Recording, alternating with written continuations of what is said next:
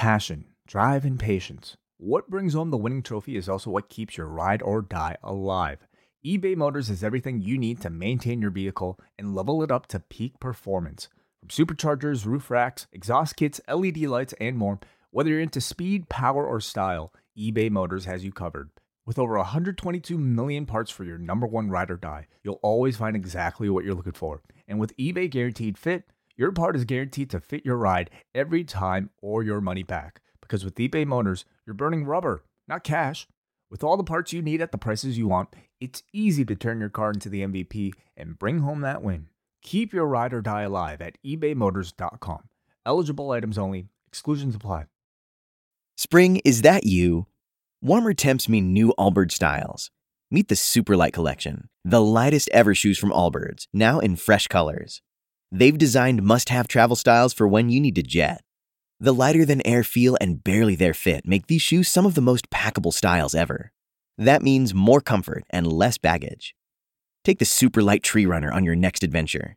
Its cushy, lightweight foam midsole supports every step, and the extra outsole traction gives you the grip to just go for it. The eucalyptus fiber upper adds next-level breathability to keep you going all day. Plus, the Superlight Tree Runner is comfortable and ready to go right out of the box. So, what can you do in a Superlight shoe? What can't you do is the better question. And because they're super packable, the real question is, where are you taking them? Experience how Allbirds redefines comfort. Visit allbirds.com and use code SUPER24 for a free pair of socks with a purchase of $48 or more. That's ALLBIRDS.com, code SUPER24. Hello, everybody. Welcome to your UFC 282 post show. I am John Pollock, and joining me, the man who loves himself a great split draw. He is Eric Marcotte, who is here with us. Eric, how are you? I am doing well. Like you said, I'm just so ecstatic from that split draw. I haven't been able to sleep. It's the best thing for the entire sport, really. Well, I guess you're in better spirits than Magomed Ankalaev after that decision was read, which we will discuss in great detail. This was quite the weekend when it comes to judges' scorecards that were debatable, to say the very least, between Bellator on Friday night. Did you get to see Bellator on Friday? I did watch Bellator on Friday, and I will say the worst scorecard of the entire weekend was certainly turned in on that Bellator show, although I think we're going to spend probably 80% of this entire show just talking about judging. But we'll start off with the Bellator main event. Yeah, well, I think it does kind of set the table for Saturday's UFC card, because you had one judge in Douglas Crosby who turned in a card on Friday's Bellator 289 event for the main event between Rafion Stotts and Danny Sabatello, which Stotts won by split decision, with judges Eric Colon and Brian Miner scoring at 48-47 for Rafion Stotts. Doug Crosby scored at 50-45 for Danny Sabatello. And this was a card that let's defer to MMAdecisions.com that said in the history of their database, there has never been a card of 50-45 for the loser of the fight. Doug Crosby saw all 5 rounds for Danny Sabatello. Now, I just watched this fight earlier today. I thought that, and I might have been, I thought that Stotts won 3 rounds, and then I gave him a 4th round. I had him winning all but the first round. I can see certain arguments towards rounds. It seemed that, 48-47 Stotts was a pretty common card that I saw. Can't say I've seen any more than one card of 50-45, though, for Danny Sabatello today.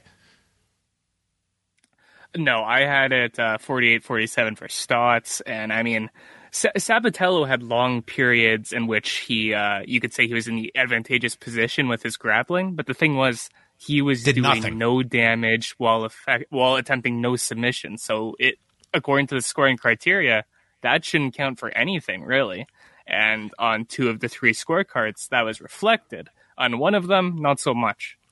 Yeah, I mean, this was when they put up the stats at the end, and you had Stotts greatly outlanding him throughout the fight, but the control time was over 10 minutes for Sabatello. But when I say he did nothing with these positions, that's not hyperbole. He was just holding and positional control, but you've got the criteria that Cage control is when all other criteria are absolutely even of effective striking, effective submissions, and then you go to aggression if you need to, and then it is control. And, in all of these rounds, it was outside of the first. I mean, I saw Stotts, like, he did damage. It wasn't like overwhelming amounts, but even in that final round where he's being held and he's just dropping these elbows to the point that he like cuts the side of Sabatello's head. The fact that you can get to 5 rounds for Danny Sabatello is just mind boggling to me. And Doug Crosby is certainly a judge whose his resume precedes him. He has been a very highly scrutinized judge who still is used for high-profile fights, including the Paddy Pimblett fight against Jared Gordon on Saturday, where he was one of the judges that we're going to talk about a lot of these scorecards, but not only scoring it for Paddy Pimblett, which I don't think is crazy. It's crazy, but not crazy. Scoring the first round for Paddy Pimblett is crazy times 8. Okay, I don't know how you get to a 10-9 Jared Gordon scorecard. So not a great weekend for Doug Crosby and his scorecards in these 2 fights. No, not a good look at all for him. And let's not forget, this is a time in which the UFC and MMA as a whole is being heavily scrutinized for betting scandals. And when you get scorecards like that, you're going to get even more attention on it. So not a good look. Yeah, I can go into this whole thing, but the fact that, like, judges, to me, you have to be able to defend your cards, and commissions don't want these judges speaking publicly. They're not held to any kind of, public scrutiny or defense of a 50-45 for the losing fighter. And to me, it's just like these things continually happen.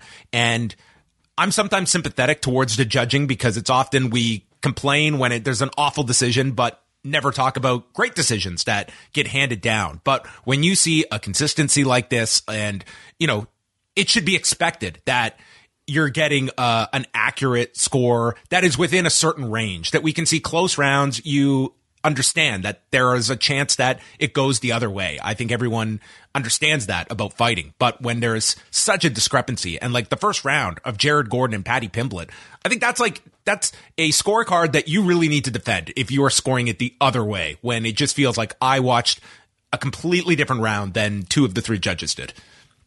Yeah, I feel like I'm usually fairly easy on the judges, all things considered. I mean, I think a lot of people aren't completely educated to what the scoring criteria is in mixed martial arts, as proved on UFC broadcasts, even when you have great fighters like Dominic Cruz, who clearly do not know how a fight is scored. And that obviously goes for the fan base, who's educated largely through the commentators and fighters as well. That being said, some of these recent scorecards are like, you can't, when you look at the criteria, you cannot see how you'd arrive at the conclusion of, for example, 50-45 for Danny Sabatello, right?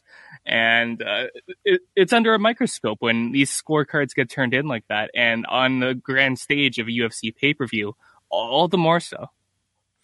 Well, we're going to get into UFC 282. I'm sure this topic will arise in several of these fights, but they announced 18,455 with a gate of 4.4 million at the T-Mobile Arena for the card that lost its main event after Yuri Prohaska was out with a devastating shoulder injury, and Glover Teixeira, who looked to be the odd man out. And by the end of tonight, I mean, this guy gifted with another opportunity, and he got to pass the hot potato over to Anthony Smith, who now becomes the odd man out. But yes, we had a full house here at the T-Mobile Arena, and our new main event of Jan Blachowicz against Magomed Ankalaev, who was a heavy favorite coming into this fight.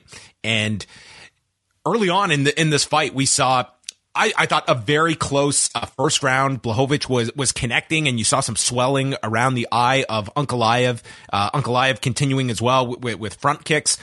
I thought this was a very close round, and at the end of it, I scored the first round for Ankalaev. How did you go in the first? Because I thought this was one of the debated rounds that I think you could go either way if you wanted to.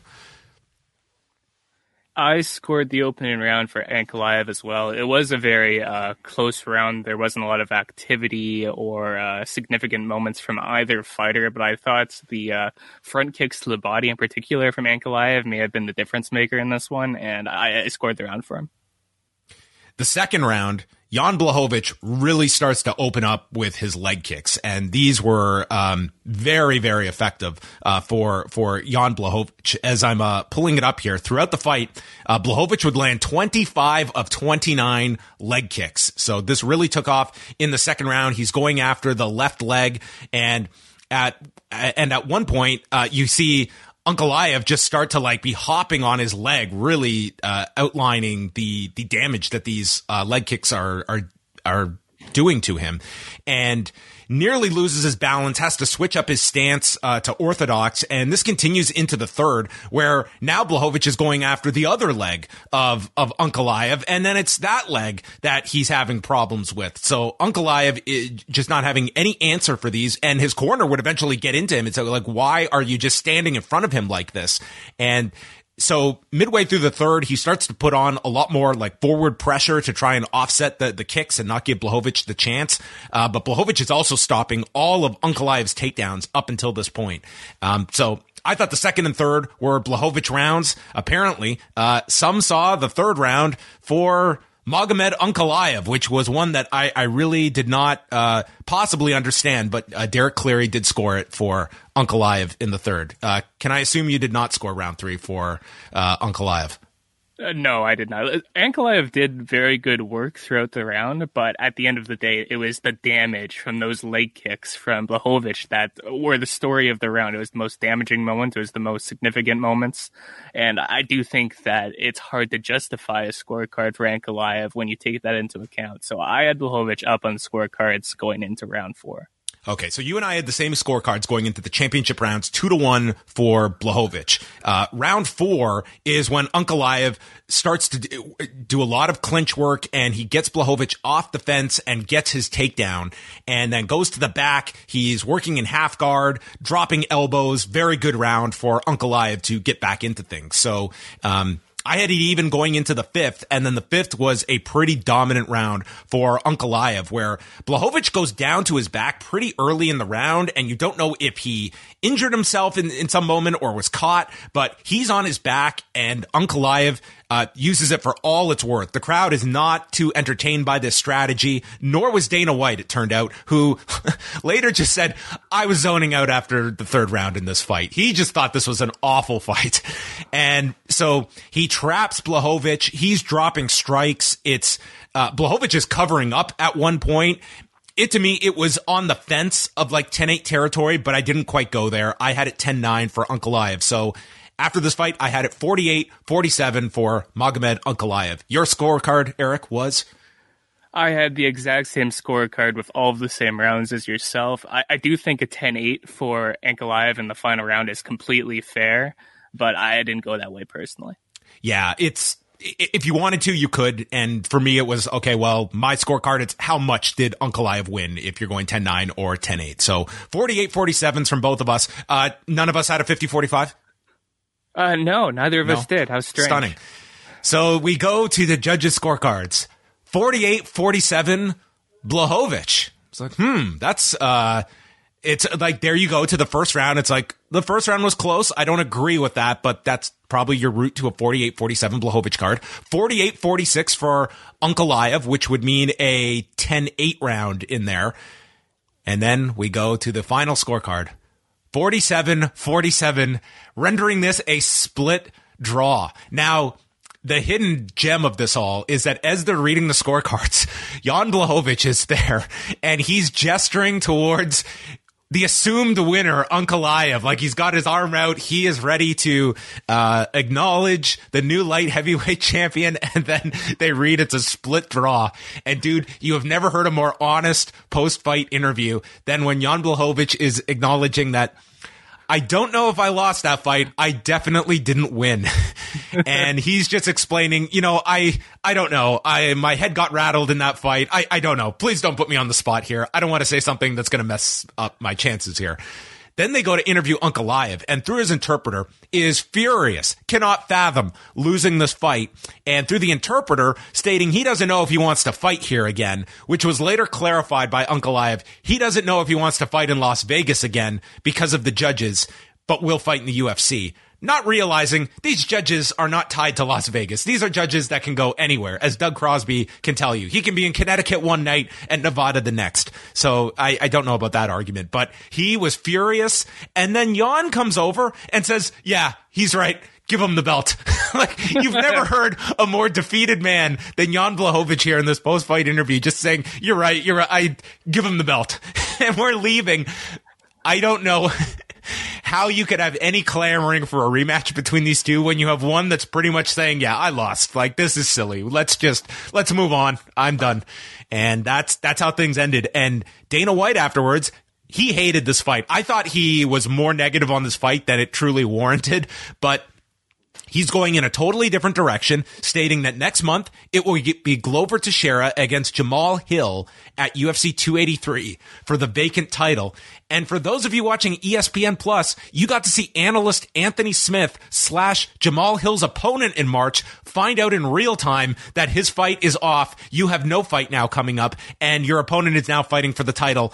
And you have to figure this out on the air. Some truly amazing theater in the UFC where communication is just not even on the list of priorities. Oh, so much drama attached to this one fight. Yeah, Dana White went scorched earth on this one. I didn't think it was that bad. I didn't think it was great. It was a great fight. But I'm not going to say this was the fight of the night by any stretch, but God, I have seen so much worse than this fight. I mean, it was. Yeah, I mean, there was some drama with the leg kicks, and then Ankalaev fighting with basically no legs. There is something to it. As far as the decision is. It was scored. I actually thought all the scorecards were fair, with the exception of giving the third Ankalaev the third round. That's completely the draw I can get to, because you're essentially 2 and 3, no one's arguing. Round 4 and 5, no one's arguing for Ankalaev. The only argument is if you go 10-9, 10-8. So it comes down to a close first round, and that's where you say you have to be able to accept either way. So if you're going 1-2-3 for Jan and the 10-8 in the fifth, that's how you get to a draw. I see that as a much more defensible scorecard than round 3 for Ankalaev, which I just don't see a path to that scorecard. So you're right. I see that as the more egregious score than the draw. I think the draw, it's disappointing because you get this outcome that leaves the title vacant. But yeah, to me, it's much tougher to defend that third round. Yeah, I mean, I went back, and so when the decision was read, I was shocked, admittedly, because I thought Ankalaev won with clarity. I did go back to watch the first round after I saw that all 3 judges were in agreement that Blachowicz won that first round. So I was like, okay, clearly I was missing something here. And I went back, and I still scored it for Ankalaev, but it was a very close round. You could have went either way without much argument. So completely fair. It's amazing that we got agreement across all 3 judges for round 1, but a dissent on round 3. Like, that to me is fascinating. Very strange. And in the end, it is a disappointing result to a disappointing fight, and it leaves this division in an even stranger place when we're looking at Glover Teixeira versus Jamal Hill for the next title shot. I mean, this light heavyweight division is it just seems it's at a rough post John Jones era, I will say. The John Jones era was pretty rough too towards the end. At least this event took place in the city it was advertised to in December. Unlike our 2018 let's pack up and move to LA event. But they're making the decision to go to Glover Teixeira and Jamal Hill.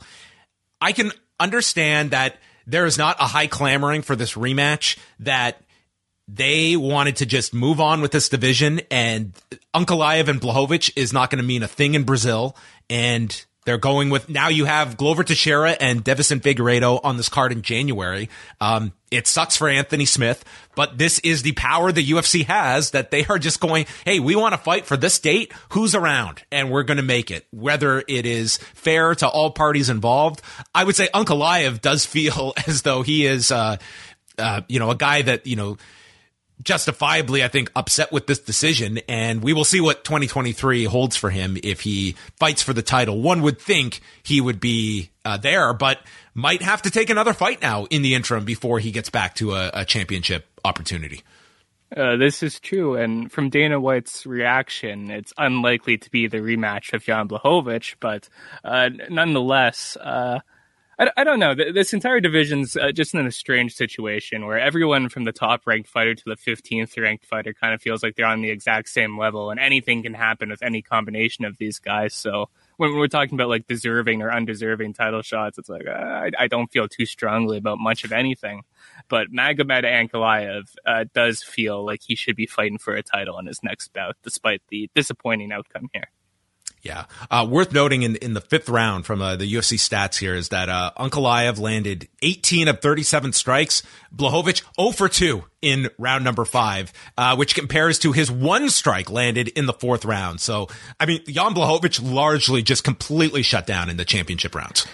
And it was a bad performance from Jan in the championship rounds. And of course, he did not train for a 5-round fight. Keep this in mind. But I mean, he was fighting a man with no legs going into the championship rounds. Everybody was convinced this man was moments away from a stoppage heading into round 4.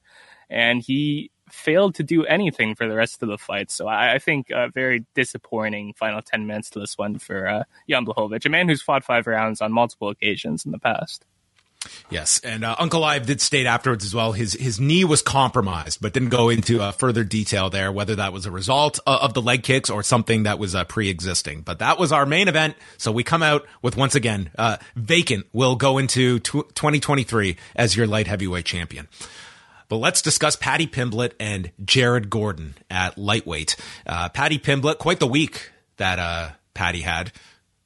Very lots of drama on the Paddy Pimblett side, and then comes in and no shortage of it in this fight. So we start off, and dude, Jared Gordon cannot miss in this first round with his left hooks. He's then mixing in rights, goes back to the left hand, and then Pimblett starts to land using leg kicks as Gordon changes his stance, and then Gordon is on top in his guard as the round ends, but it was clearly the left hooks to me that were the difference in this round.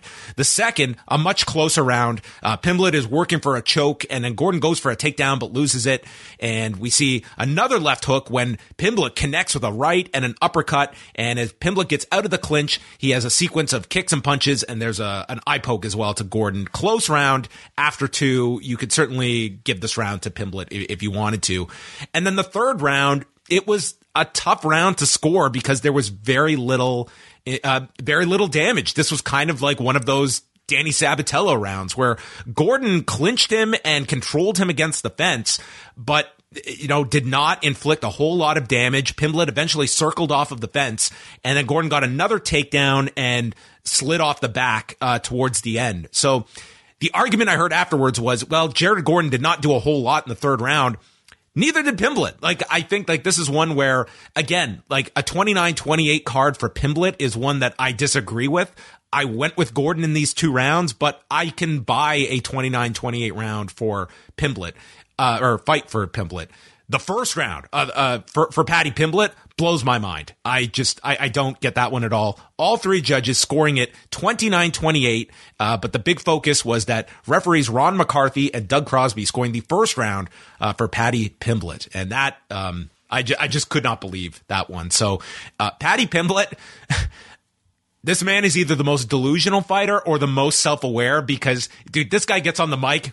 Was that the fight of the night or what? And he's just, he totally owned this. And part of me appreciated how he handled this instead of he just, it was of course I won this fight. It was just playing in as the ultimate heel, to this audience. And there you go. There was a great video where they're shooting, Dana White is by the Barstool guys who have the sponsorship with Paddy Pimblett, and they read the scorecards, and dude, the stunned looks in the faces of everybody around is that, what a gift that was just given to Paddy Pimblett here, because I don't think anybody that was anticipating these scorecards, maybe Paddy Pimblett included, thought this was going his way. And as I'm hearing Bruce Buffer read the cards, and before he says the winner, you see him gesture towards Pimblett. I'm like, you're kidding me. But there you go. Paddy Pimblett gets the win. And, Eric, this is a deep division. And, he is going to be thrown in there with the Lions at lightweight with a win coming out of this. And I think this is certainly in the long term. I think people are going to assess what is the What is the ceiling for Paddy Pimblett, and is he ready for more qualified lightweights above the Jared Gordon level? So I'm trying to think where to start here. I put a lot out there. Yeah, there's a lot of threads that I can start with. I'm not sure which one to pick up first. I guess I'll start off the scoring and say that my thoughts on the bout were exactly the same as yours. It kind of reminded me of the Petr Yan Sean O'Malley fight in the sense that I can see a scorecard for Pimblett. I don't think it's unjustifiable. Yet at the same time, I didn't score it that way, and I didn't really see anyone else tough. It's tough, you know? Especially three of them getting to that scorecard when it seems that, like, I would imagine if you were with a group of like 10 people, it's like, how many of those 10 are going to have a 29-28 card? Like, what are the odds of that happening? The probability of all three getting the 29-28 and then two of the judges having the first for him, just all those things coming together was hard to fathom. As far as the next level of competition for him is concerned, I mean, it's very tough to say what his ceiling is. I don't look at Jared Gordon as one of the guys approaching the rankings at lightweight. And I mean, I think most people thought Jared Gordon won this fight. Pimblett's been damaged in pretty much all of his UFC fights leading up to this one. He's not a prospect either. You know, this is a guy who's been fighting for quite a while now. He has a lot of experience. I don't really look at him as a guy on the way up, but more as an established fighter at this point. You know what you're going to get with him. This is his 23rd. This is his 23rd pro fight. I mean, only fourth in the UFC, but you're right. Like, this is not somebody that's just still in the early stages of their career. And, you know, I go back, Eric, to when I was in high school, okay? And I was in grade 12 math. And I really struggled that year. Math and me did not get along. And I went into that final exam and I pretty much needed like to hit a home run to pass this course. So I did the exam and I wasn't even given my percentage afterwards. The teacher told me, John, are you going to be continuing math next year in your last year of high school? I said, no, it's optional. I am not taking math next year. She was like, okay, I'm going to pass you with the promise that you're not going to continue because you will not do well by me awarding you here to go to the next level. So I feel that Paddy Pimblett really needed a grade 12 Miss Havaris moment where he wins this fight, but he is now in the deeper end of the lightweight division because of this win, and I don't know if he is ready for that. I mean, if the UFC are desperately trying to get this man ranked, the 15th ranked lightweight is currently Tony Ferguson. So there is a path to the rankings for Pimblett, but I don't even have that big card in London that I would assume they are going to want him to turn around in March for the London card. I mean, if you think about like the actual top lightweights, I'm talking about not even the champion. Let's just talk about like the hitters. Let's talk about Dustin Poirier. Let's talk about Michael Chandler, Justin Gaethje, Charles Oliveira, Arman Tsarukyan. Okay, like even if you're going down the rankings, Mateusz Gamrot, Beneil Dariush, name the person. It doesn't seem like it would be a competitive fight. So perhaps that's not the direction you should look at with Paddy Pimblett. Maybe you should just keep trying to find entertaining fights for the guy and try to grow his popularity. He already seems like he's caught on with a lot of people. This may have not been a good week for his popularity, but just in general, he felt like the guy with the most eyes on him going into this card. And he can become a legitimate fight night headlining type of act, even if he's never a genuine contender. So there's still ways you can build him up without feeding him to the dogs that will inevitably tear him down. Okay, here's my one. Just for the sheer entertainment of the promotion.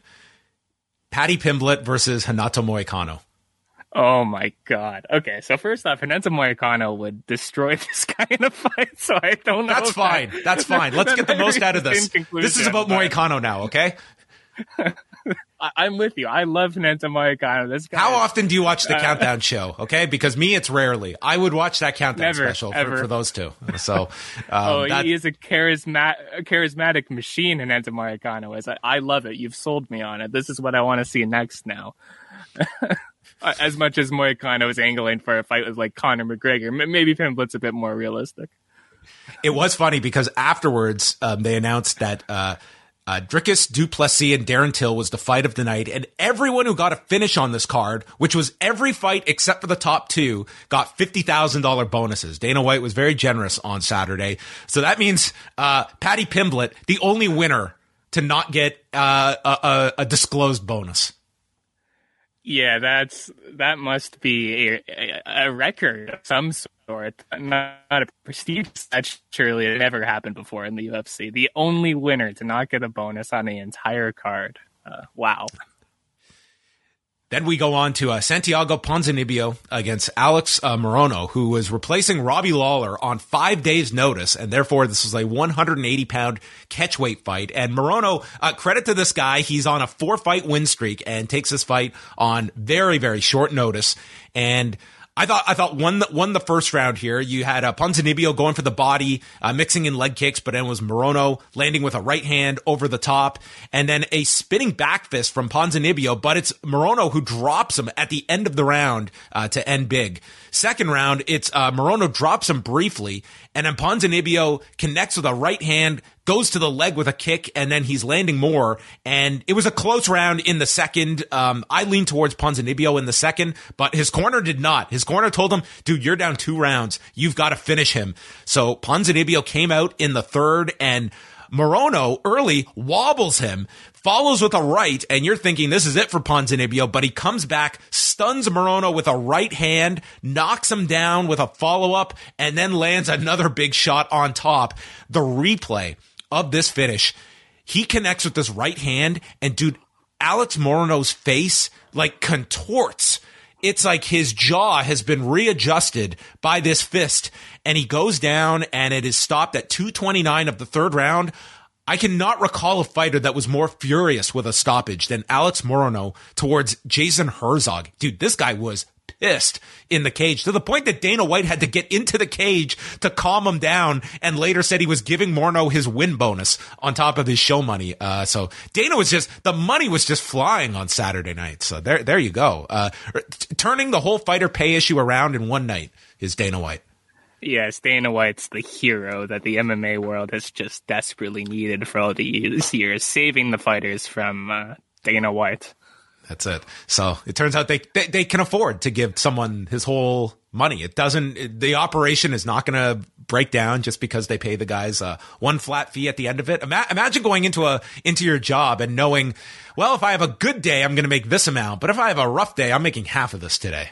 Well, don't get ahead of yourself yet, John. There's still a chance the UFC will fold in the next week or so, but that's right. For some reason, I don't think that'll be the case. All these performance bonuses, it's going to put them in the red this year.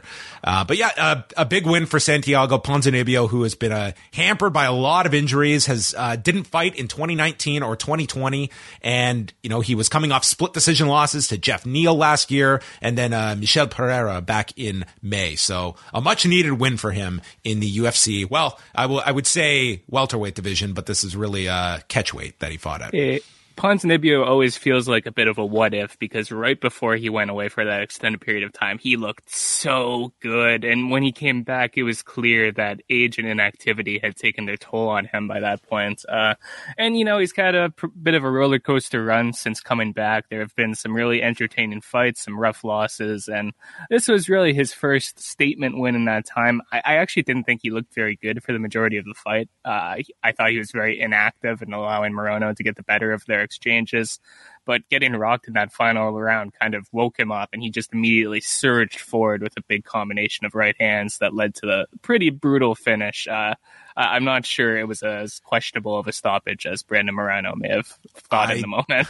I didn't see any debate over this, but man, this guy was just furious afterwards. So anyway, was at least financially taken care of for this fight. Dricus du Plessis taking on Darren Till. Darren Till, another guy very much at a crossroads as he came into this fight, losing 4 of his last 5, and he's been 1-2 since returning to middleweight, coming off losses to Robert Whittaker and then submitted by Derek Brunson after that. So he has not fought in over a year at this point. Du Plessis 3-0 in the UFC and last fought against Brad Tavares with a decision win in July at UFC 276. The first round, I didn't think Till was getting out of this round. Du Plessis got a takedown, and he just used Darren Till's head as a punching bag. And it was the most bizarre thing because as Till continually got hit, he was not working to escape. He was not trying to block. He was just communicating with referee Mark Smith. I'm fine. I'm fine. I'm fine. Bam, bam, bam. He's just eating these shots. It was something like 60-6 was the strike differential in this first round.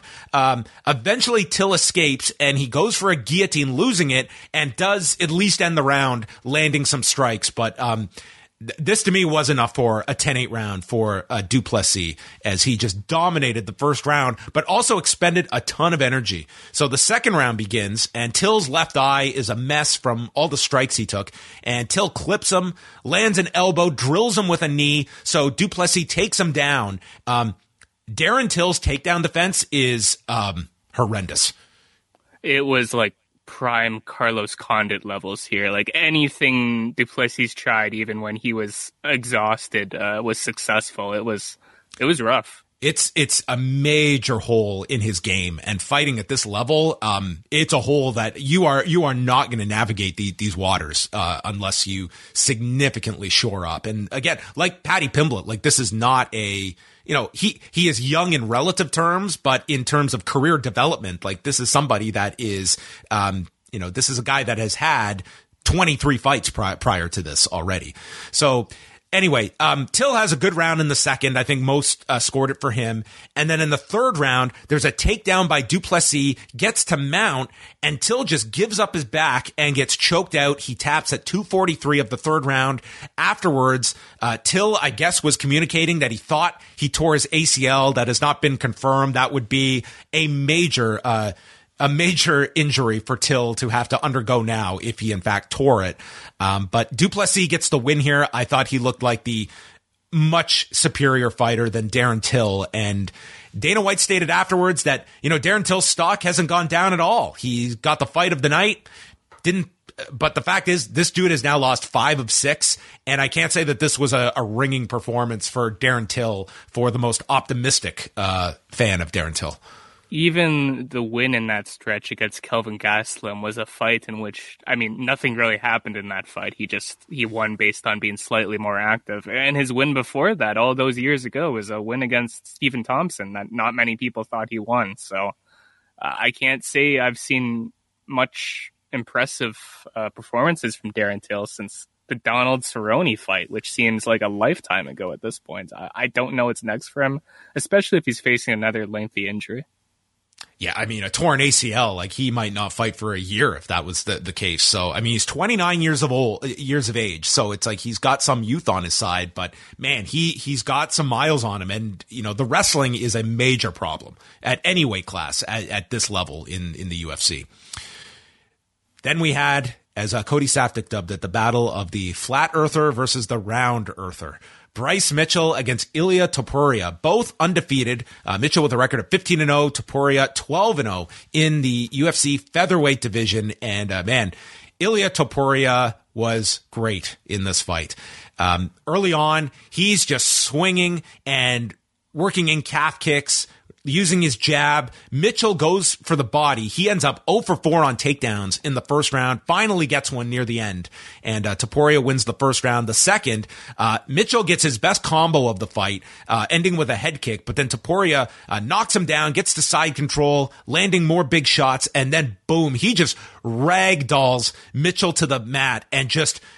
Like, dude, you have never seen a man just control another with such ease. It was just, I am going to put you into the submission and you are going to just lie here and take it. He applies this arm triangle and tries to roll for the leg lock as the round ends. And then it's the third. Sorry, did this end in the second? This ended in the second. I've got my notes mixed up here. When he gets the arm triangle, that's when he gets the submission here at 3:10 of the second round. Ilia Topuria, who I just thought looked awesome in this fight.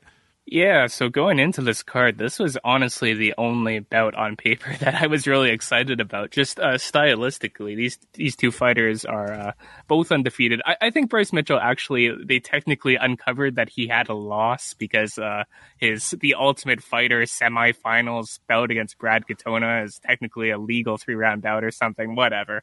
Okay. All of Mitchell's UFC fights, he's looked fantastic, and his last one was a dominant win against Edson Barboza, where he showcased some solid abilities on the feet as well, but Topuria didn't care. He was just going in there throwing bombs. He had no respect for Mitchell's striking ability. He had no respect for his ground game, and he just demolished him here. It was an amazing performance, and Topuria is a really entertaining fighter. I mean, we can talk about his abilities, like obviously he's very skilled, but this guy is super entertaining every time he gets in there. He's becoming a fighter to watch night in and night out. Yeah, Topuria came into this fight ranked 14th. Bryce Mitchell was 9th. And then Topuria said he would like a title fight in his next fight. And if not, he wants to fight in Spain. I don't think either of those are going to happen, but I can guarantee you this man is not fighting for the title next. But hey, shoot your shot, I guess. Yeah, I mean, why not? What the next featherweight title fight is like Josh Emmett versus Arnold Allen or something for the interim title? Isn't that a thing? I mean, anyone can fight for these things these days. No, Topuria, he is an awesome fighter. He has a ton of potential. I don't think he's going to get what he wants next. I think he called out Brian Ortega too, who is currently injured as far as I know. So I'm not sure that's happening.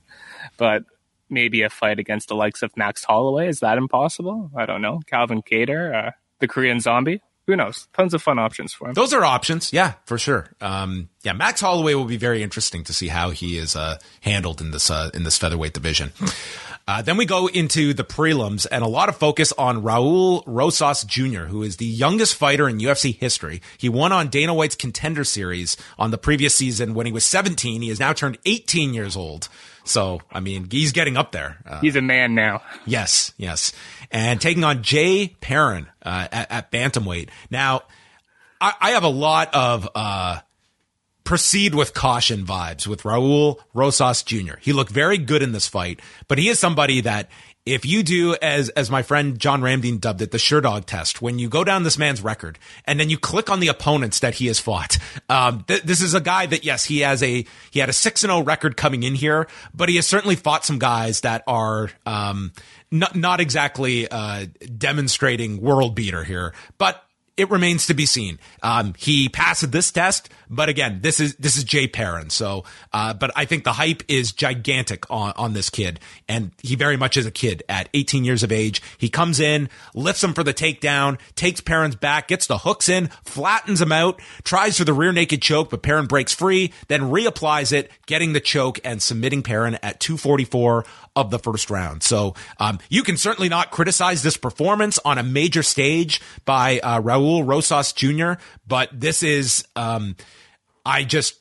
you have to, I think, be cautious of someone that is this young in their career and in life, and you're competing at the UFC, and, you just don't want to see that development messed up, and he is going to be somebody that when someone comes in like this, like Eric, we've seen plenty of guys in this position, and they get pushed so fast, and they inevitably hit that roadblock, and it can be very detrimental to your potential when you're put in the fast lane so early.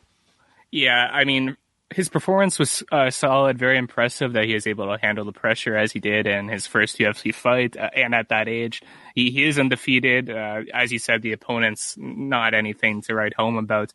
I don't think you can gauge too much about what his ceiling is right now from these performances, nor can I say where his floor would be, so to speak. It's too hard to say right now. Yeah, it's like I'm not taking a strong stance either way. Exactly. But there will be people that come out of this and look at this as like this next future superstar. It's like, let's cool it. Like that's. I mean, it's always the same thing. Anyone under the age of like 23, this is going to be the person who's going to beat John Jones' youngest champion record, and it's pretty much never going to be the case.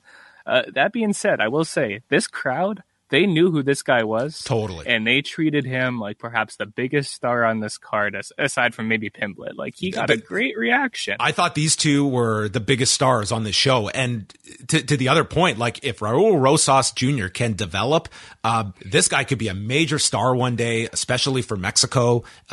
He's got a lot of intangibles that are going to make him very appealing as a star, but it's very difficult because you can't control outcomes and you can't necessarily protect guys. So we will see how this fighter is handled next year as well as he marches towards age 19. Hey, it's a tough division for him. He fights at bantamweights, but there's no shortage of fun fights there, and there's a lot of name value too. So you can put this guy in a somewhat prominent spot if you're trying to, grow his popularity. How does it feel to be part of the club now, Eric, where you're finally talking about fighters that are actually younger than you? You know what? It feels good. I feel like I can speak with just so much more authority as I'm just so much more experienced in life. Old man Eric here. Jairzinho Rozenstruik and Chris Daukaus. Not a whole lot to say about this one. Oh Daukaus had one good moment. He connected with a right hand, and Rozenstruik unloaded with him with the jab from hell, and then a knee, sending Daukaus down, and then nailed him with another. And dude, Daukaus is down. This thing is waved off in 23 seconds. Daukaus not playing the Alex Morono. What? How could you stop it so early? Daukaus was like, yeah, I'm done. And that was it. Rozenstruik, who had lost 3 of 4, bounces back here with a win, in pretty impressive fashion here. But this is like Rozenstruik. He's great if it ends early, and sometimes if it goes longer than that, that's when he can fall apart. But this was a strong win for him, but a very quick one. I couldn't believe Daukaus' strategy here. He rushed Rozenstruik like he was Francis Ngannou. It was a completely insane strategy against one of the most powerful and skilled counter strikers in the entire division. And you immediately saw why no one would ever do this because, yeah, he just got knocked out right away. Well, win for Rozenstruik. I don't know what more to say about this one. It was kind of funny. That it was, yes. It was not a gift to Jairzinho Rozenstruik from Chris Daukaus right around Christmas time. Edmund Shabazian, who we have not seen since November of last year. So he was, similar to what we were just talking about. Like here was a young prospect that they were just catapulting, and suddenly he's headlining a fight night card against Derek Brunson and loses to Brunson, loses to Jack Hermanson, and then loses to Nasruddin Imavov. So suddenly he's got his back against the wall, took a year off, which I think is going to benefit him significantly of retooling himself, came back here. He's put on some size at middleweight and comes into the first round against Dalcha Lungiambula at 185 pounds. And Shabazian's going to the body using front kicks, and then Lungiambula shoots for a takedown, can't get it.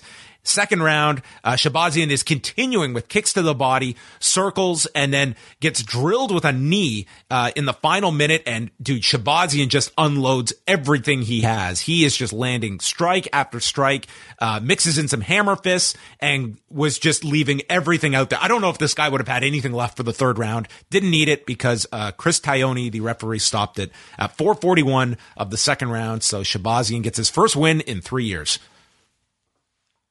When you say it like that, wow, 3 years. I guess so. That fight against Derek Brunson was a while ago now, but yeah, he was a guy who was hot-shotted. He looked really impressive throughout his run to the middleweight rankings, and then there was a series of tough losses there.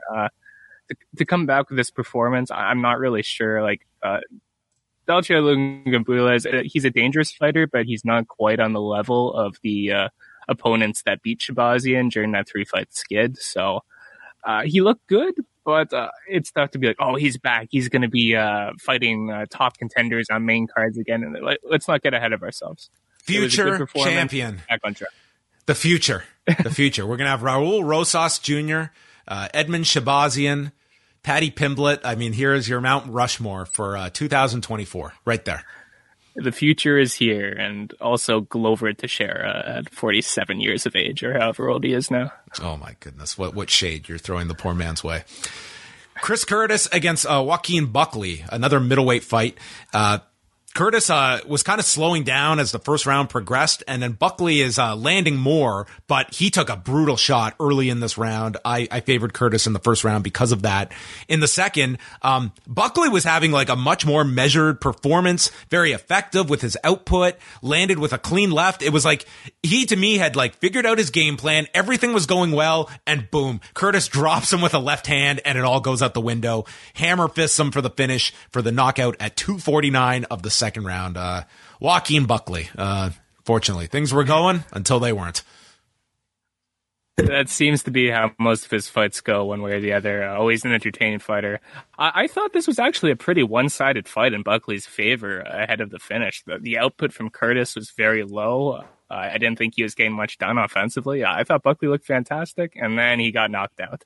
So another big KO win for Chris Curtis. A big result for him after a really rough loss in his last one against Jack Hermansson, where he was losing his mind in frustration because Hermansson was circling, and that's something he wasn't quite ready to contend with at the time. But nice for Curtis to get back on track with a knockout like this. He's been really entertaining since he came back, or made his UFC debut, I should say. And then the early prelims, we had 3 fights. Billy Quarantillo versus Alexander Hernandez, who at one point was like a lightweight to watch. And then at one point he was the future. But the present, some of the shine has come off Alexander Hernandez. So he's cutting down to featherweight for this fight and starting anew. And in the first round, Hernandez is looking good. He's like good speed on him. He's letting his hands go after they separate, got a takedown, and cuts open Quarantillo with an elbow. And they show the slow motion camera where you just see his head explode. Daniel Cormier is just getting way too excited off of this replay.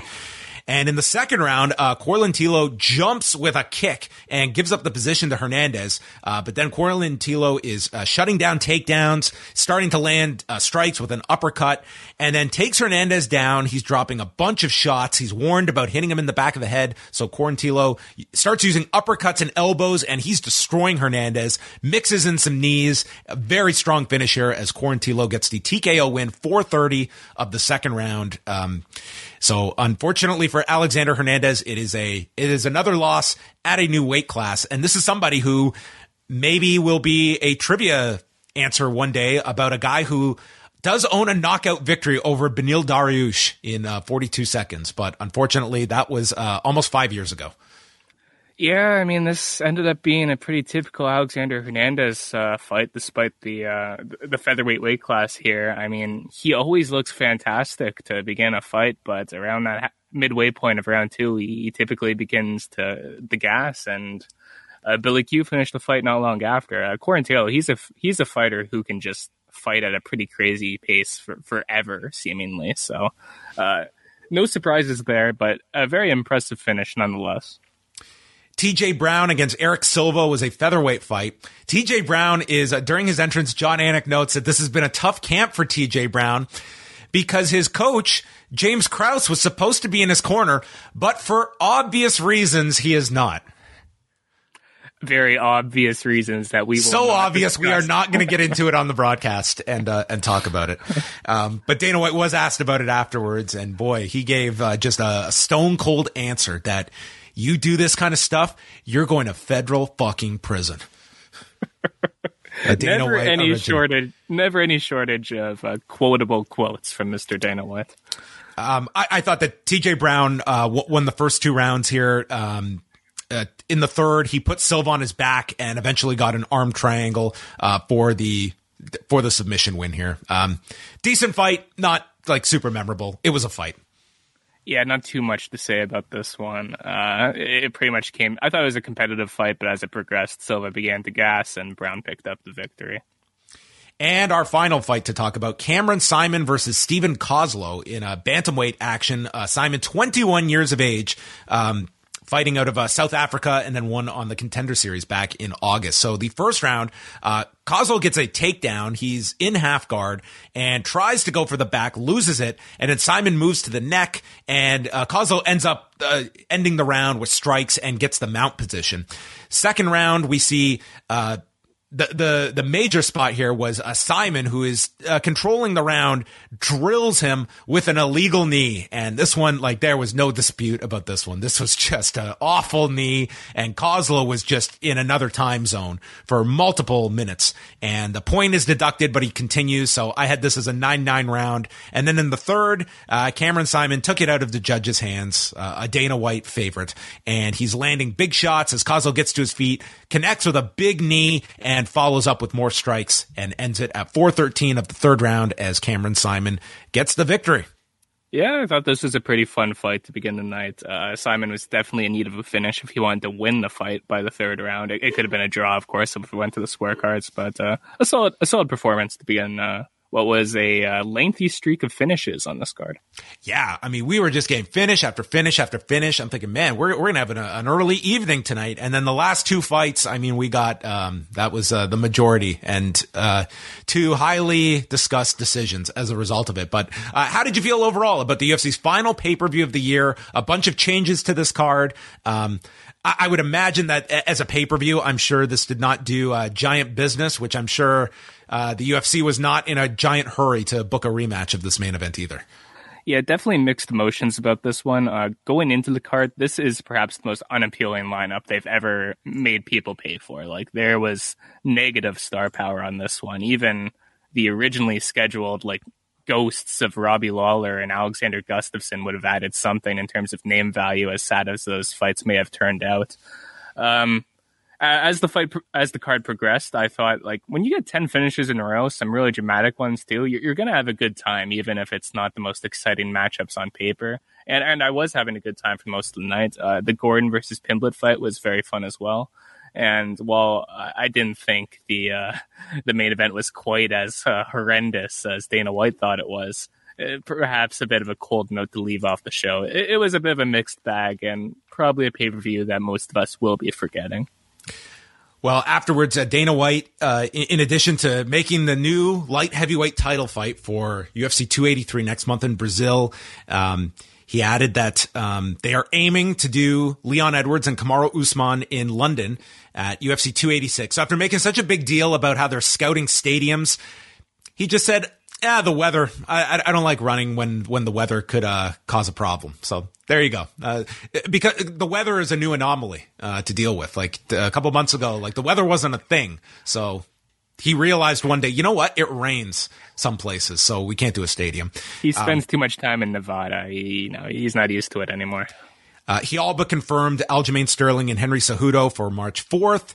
And then got very upset when he was said, "I never said that Conor McGregor was going to fight Michael Chandler." So he shut that one down in terms of being a definitive, regardless. But those are some of your notes coming out of things. Our next card, the final one of the year that I know Eric will be watching intently, features Sean Strickland against Jared Cannonier, as well as Damir Ismagulov against Arman Sarukian in the top two fights. And then they get several weeks off. They'll kick off the year with Kelvin Gastelum and Nasruddin Imavov at the UFC Apex. And then the next time we'll be here is the weekend of January 21st when they go to Brazil, which now has Glover Teixeira, Jamal Hill, and the fourth fight between Devison Figueiredo and Brandon Moreno. How many fights will they have in their career? Will they hit 7?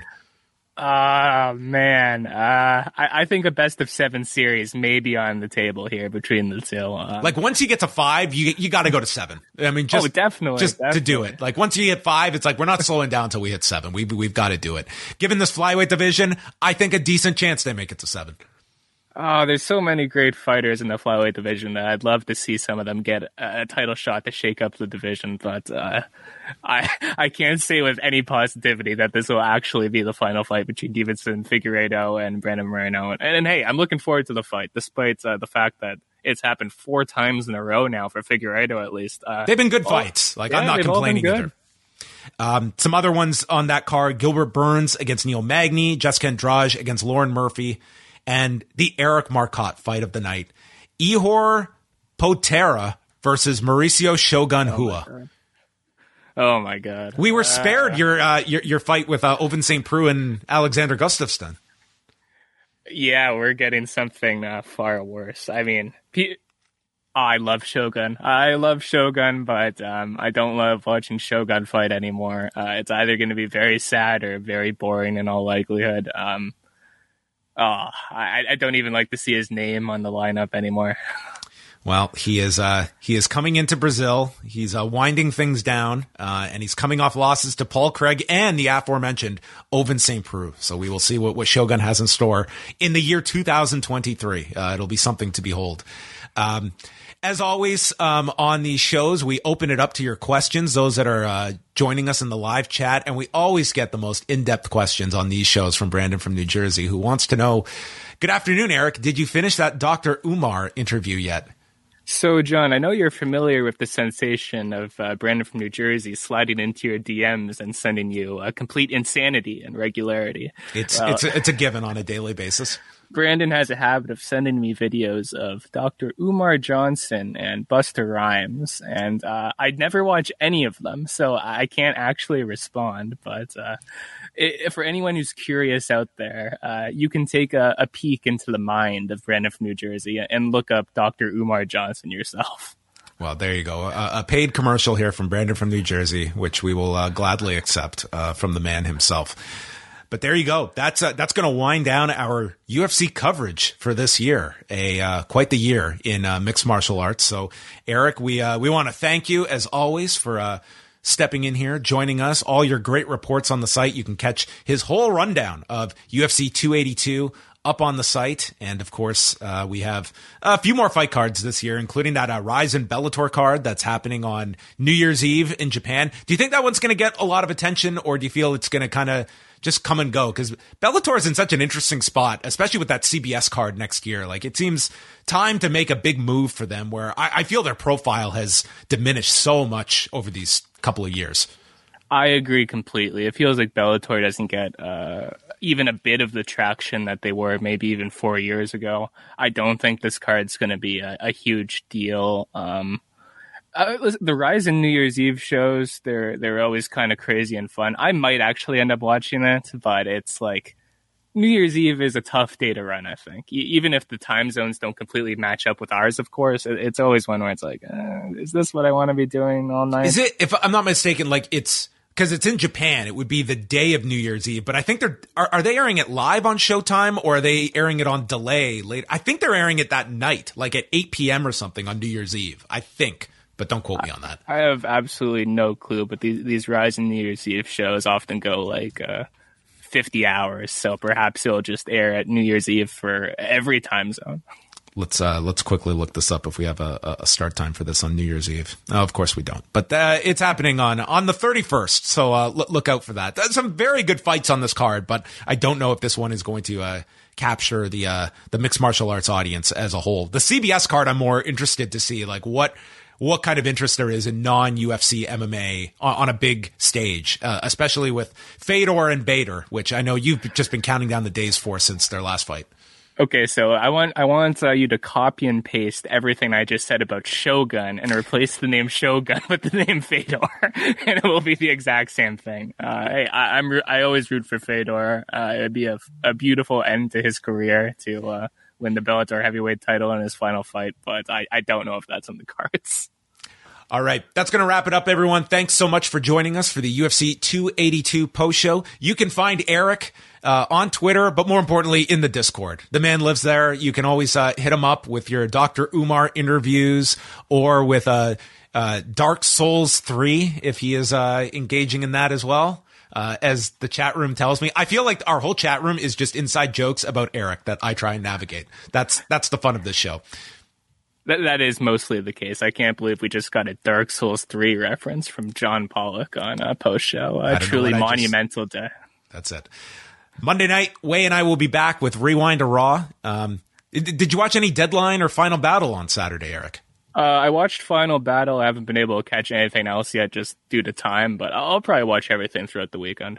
The Briscoes FTR match was phenomenal. Yeah, pretty incredible match that they had. You can catch Wei and Kate's review on the Post Wrestling Cafe, and Braden and Davey of Poison Rana have their Deadline post show up on the site now, so you can catch up on all the major events from this past weekend.